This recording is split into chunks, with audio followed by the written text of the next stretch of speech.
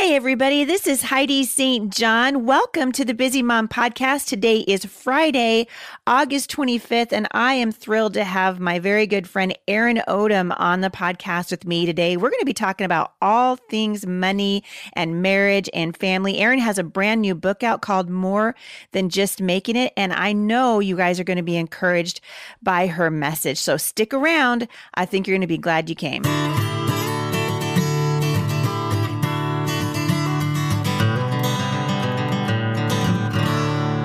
All right, as you guys know, we have been celebrating all week the 500th episode of the Heidi St. John podcast. It started on Monday when Jay and I were talking about it, and it ends today. And so you have till the end of the day to list a review somewhere, tell people why you love the Heidi St. John podcast. Use the hashtag. This is really important.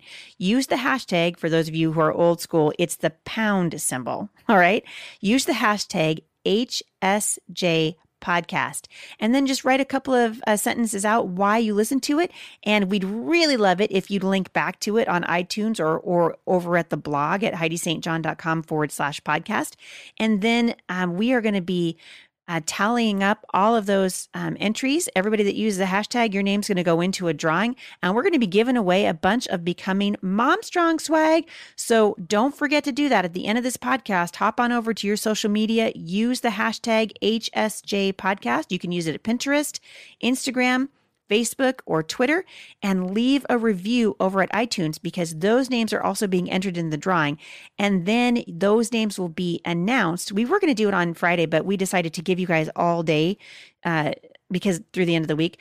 So the winners will be announced to that in an email that will go out next week. So you've got all day today to use the hashtag HSJ podcast, and we'll announce the winners soon. Today's podcast is being sponsored again by our friends at Jelly Telly. They are actually sponsored the whole week this week. If you guys are not familiar with Jelly Telly and you've got kids at home and you are as frustrated by normal media as I am, go ahead and check out Jelly Telly. It's basically safe and awesome downloads for your kids. And from my perspective, and Jay and I talked about this on the show on Monday, I want my kids to enjoy watching television, but I want the things that they see to point them to Jesus, which is why I love Jelly Telly. So if you haven't checked it out yet, I want to encourage you to do that. They've got streaming video on there, including VeggieTales. Hello. I know all the songs. I could probably start singing Barbara Manatee, but then that would take too much time. Allegories, Friends and Heroes, and of course, What's in the Bible. Tons of awesome stuff over for you on Jelly Telly. And also, they are doing a special right now for listeners of the Busy Mom podcast. So if you visit jellytelly.com today and use the coupon code TheBusyMom, that they will send you a 10-page Jesus coloring book download, and you'll also get your first week of Jelly Telly for free. So check it out at jellytelly.com, and don't forget to use the coupon code TheBusyMom. All right, so I am excited today to have a really good friend of mine on the podcast. I actually have a lot in common with Erin, and we've been talking so much offline that I was starting to worry that we're going to run out of things to talk about. But Erin Odom is the founder of a popular blog called The Humbled Homemaker, and her blog has been dedicated to grace-filled living, and it's been designed to equip and encourage mothers in the trenches, which, hello, moment of silence for mothers in the trenches. Erin describes herself on her blog. This is cracking me up. She has Southern charm. She also has a Southern accent, which you'll hear in just a second. So, Erin, welcome to the podcast. Thank you so much for having me, Heidi. I'm always thrilled to get people on my podcast with a Southern accent, because I guarantee you, by the time I'm done talking to you, I'll be doing the same thing. It's funny because I don't really hear my accent, but I know that I have one. You probably hear my accent. My accent's kind of a Portland accent, really. But do I have an accent? Be honest. I've been told we're accent neutral over here in this part of the country.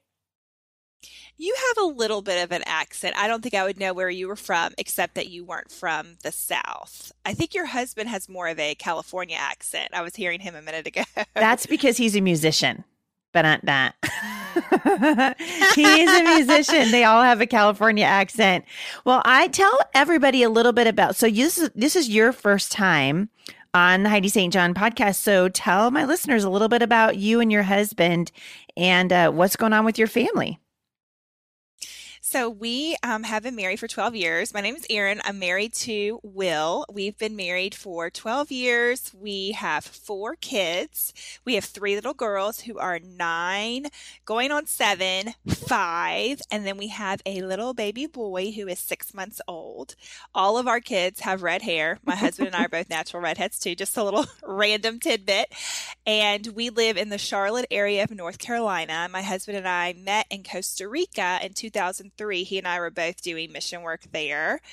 And we blog for a living. So my husband was a high school Spanish teacher for years, and now he and I both run my blog together. That is so awesome. I love it. Did you know that I am coming to the Charlotte area for Becoming Mom Strong, and you're not going to be in town?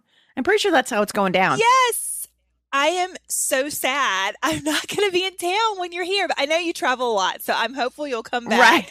And then we talked offline about my brother just moved to Portland, Yeah. so hopefully we'll catch each other on one side of the country before too long. I know. I'm hoping. So for those of you who just heard me say that, I'm actually going to be coming to Charlotte, North Carolina for the Becoming Mom Strong conference on October 6th and 7th. And you guys can actually register for that right now, even though Erin's not going to be there. I'll try to hold it. I'll try not to hold it against you, Erin. I'm so sad I won't be here. So you have a brand new book out called More Than Just Making It. And I've read that book cover to cover when I got the ARC from you in the mail. And I was so encouraged by what you're talking, because really the heart behind More Than Just Making It is it's more than just, practical how-tos of how we can live on single incomes and how we can stretch our money and how we can make more money. But what I was so encouraged is that you really are helping mothers, especially, redefine the American dream. Like in this country, we are so obsessed with having more, right? It's just more, more, more, more, more. And I loved your heart. Why did you write More Than Just Making It? Well, I wrote More Than Just Making It. My husband and I went through a period of living on a low income for about 4 years during and right after the recession. And during that time, I kept thinking in my head, we're just barely making it. We're just barely making it. And I would just whisper prayers to the Lord and say, Lord, help us to trust you during this time. And he really taught us to trust him during that time. And so at some point during that 4-year period, it was almost like I couldn't say like then this is what he's calling me to do, but the idea to write a book kind of came in my head. But it's one of those things that I kept pushing aside. And then a literary agent who we share, Bill Jensen, contacted me. He emailed me January 2014. So this was, by the time my book comes out, it's going to be almost 4 years from the time he emailed me. People say, how can young moms write a book? I say I'm young, I'm 36, but how could, a mom of 4 kids or 7 kids or 10 kids write a book? Well, it's a lot longer process than people might see. That's exactly from the outside right. looking in.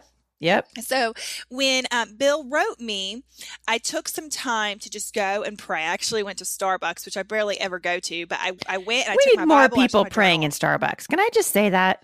Like if everyone listening to this would actually just open their Bible and pray in Starbucks, there actually might be some sort of spiritual revival in this country.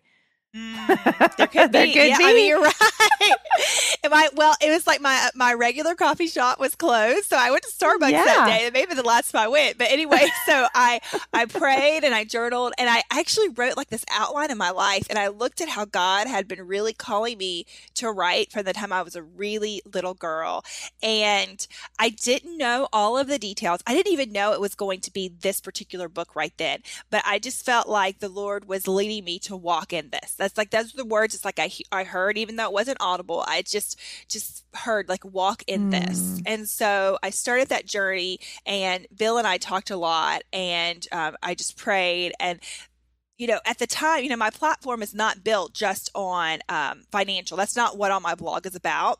But it was the story, the testimony of how God had worked in our lives and taught us how to trust him during that time and to cultivate contentment and gratitude. It was that story that I really felt like God wanted me to share. So that's how the book came to be. I think it's interesting. I was reading reading a little bit about your bio and kind of what happened to you, and I related to it a lot because you say, you were a stay-at-home mom and your husband was supporting your family on a teacher's salary. I was a stay-at-home mom. My husband supported our family on a pastor's salary, which I think they might be very similar. And despite the fact that you guys didn't have any debt, you're still scrambling to make ends meet, and eventually you found yourself standing in line for food stamps. And I went through that. I've talked about that on the podcast a few times as well. When in the middle of the recession, when you're making just barely enough to get along, it doesn't take much to put you in line for food stamps. And I can remember very clearly going down really early one morning and standing in line because you had to get down there in this particular area. You had to go down like before it was light outside. Otherwise, you're going to be there all day long. So I went down there and I saw all these. I took my Bible down. I thought I'm just going to sit. Find myself a chair and I'll sit and I'll wait for my number to be called.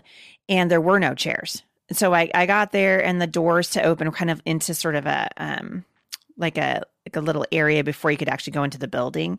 And the woman in front of me was a drug addict. And the guy sitting right next to me was an alcoholic. I mean, just reeked of alcohol. This is one of those things where the alcohol just like poured out of his, it's coming out of his pores and he just reeked. And in that moment, I can remember and there's no place to sit. So I sat on the floor next to these two people and the Lord met me there in such an amazing way, did such an incredible thing in my heart. He was just like, Heidi, dude, because I was like, Lord, why am I here?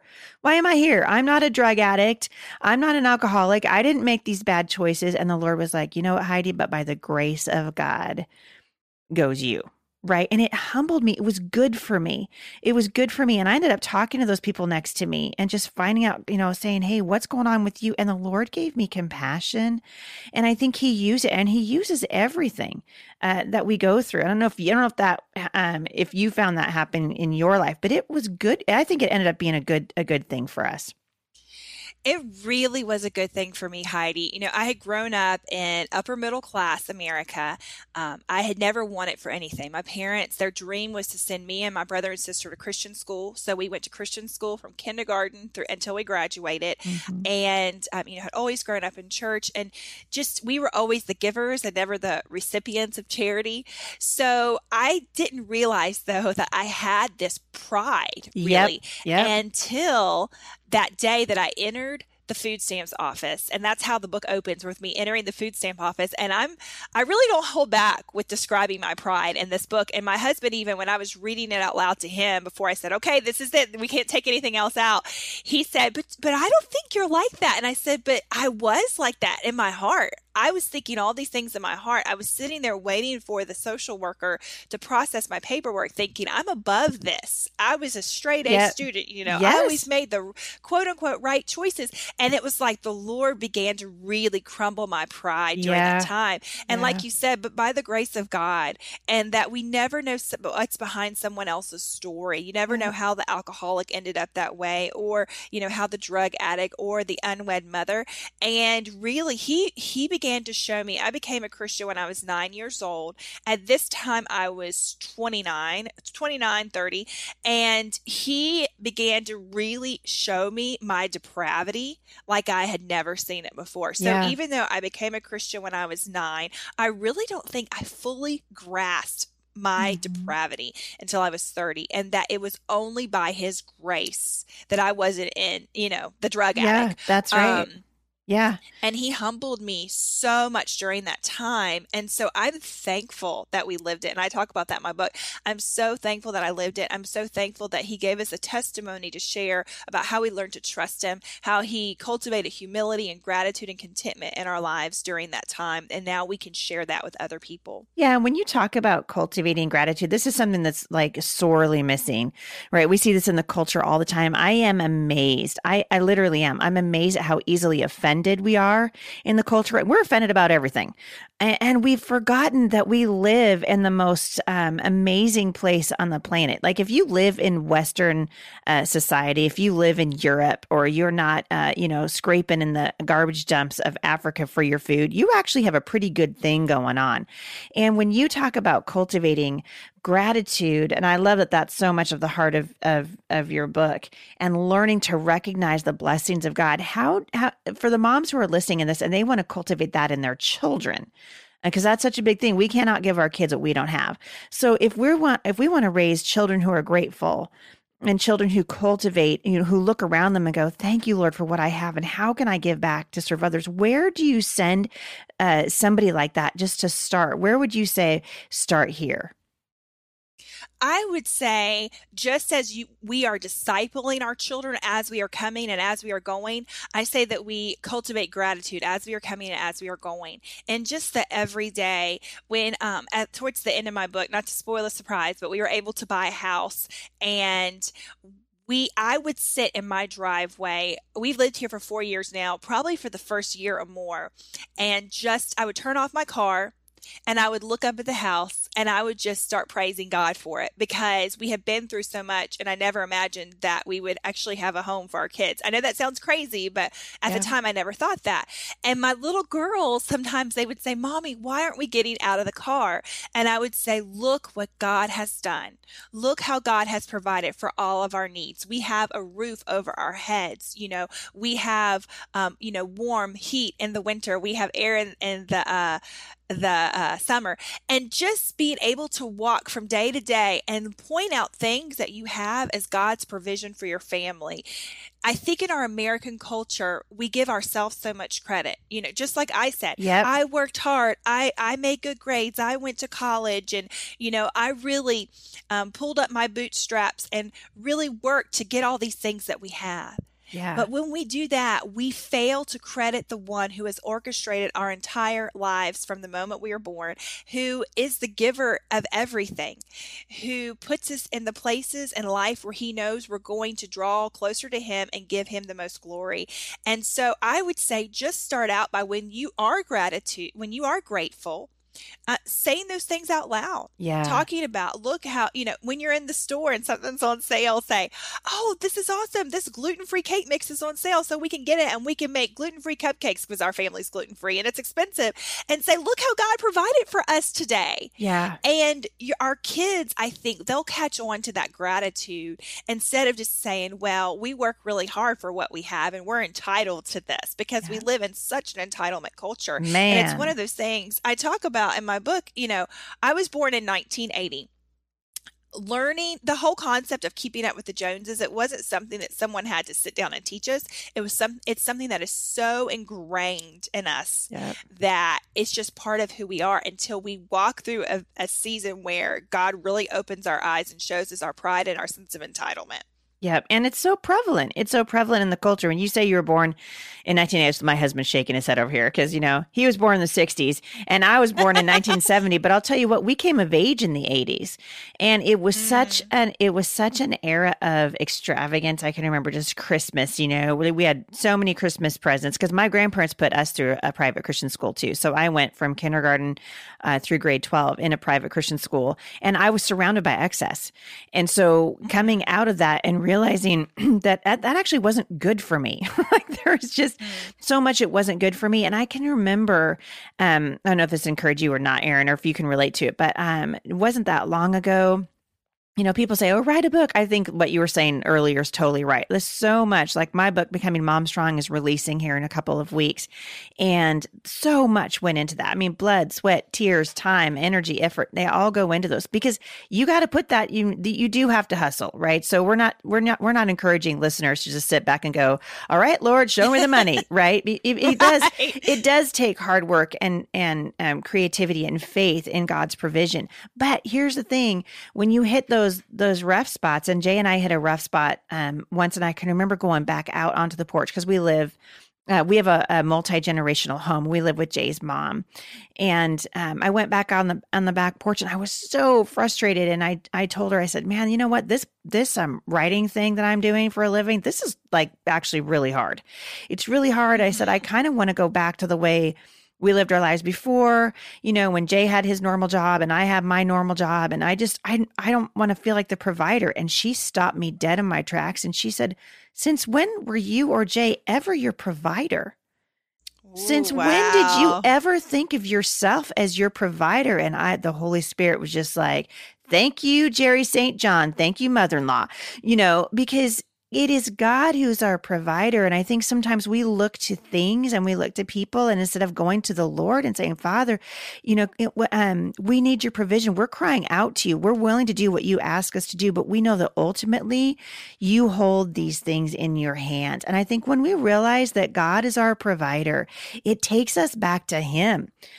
Before we look to these other things. And to me, there is power in recognizing that. And it also cultivates that attitude of gratitude, because you're going, this is the Lord, this is his blessing. Even, the scripture is clear, God tells us to have a good work ethic. We're to work as the ants do. But I think when we look at it, who has given us the gifts that we have that can create more income and provide for our family? Yeah. God has. Yeah. It all goes back to him.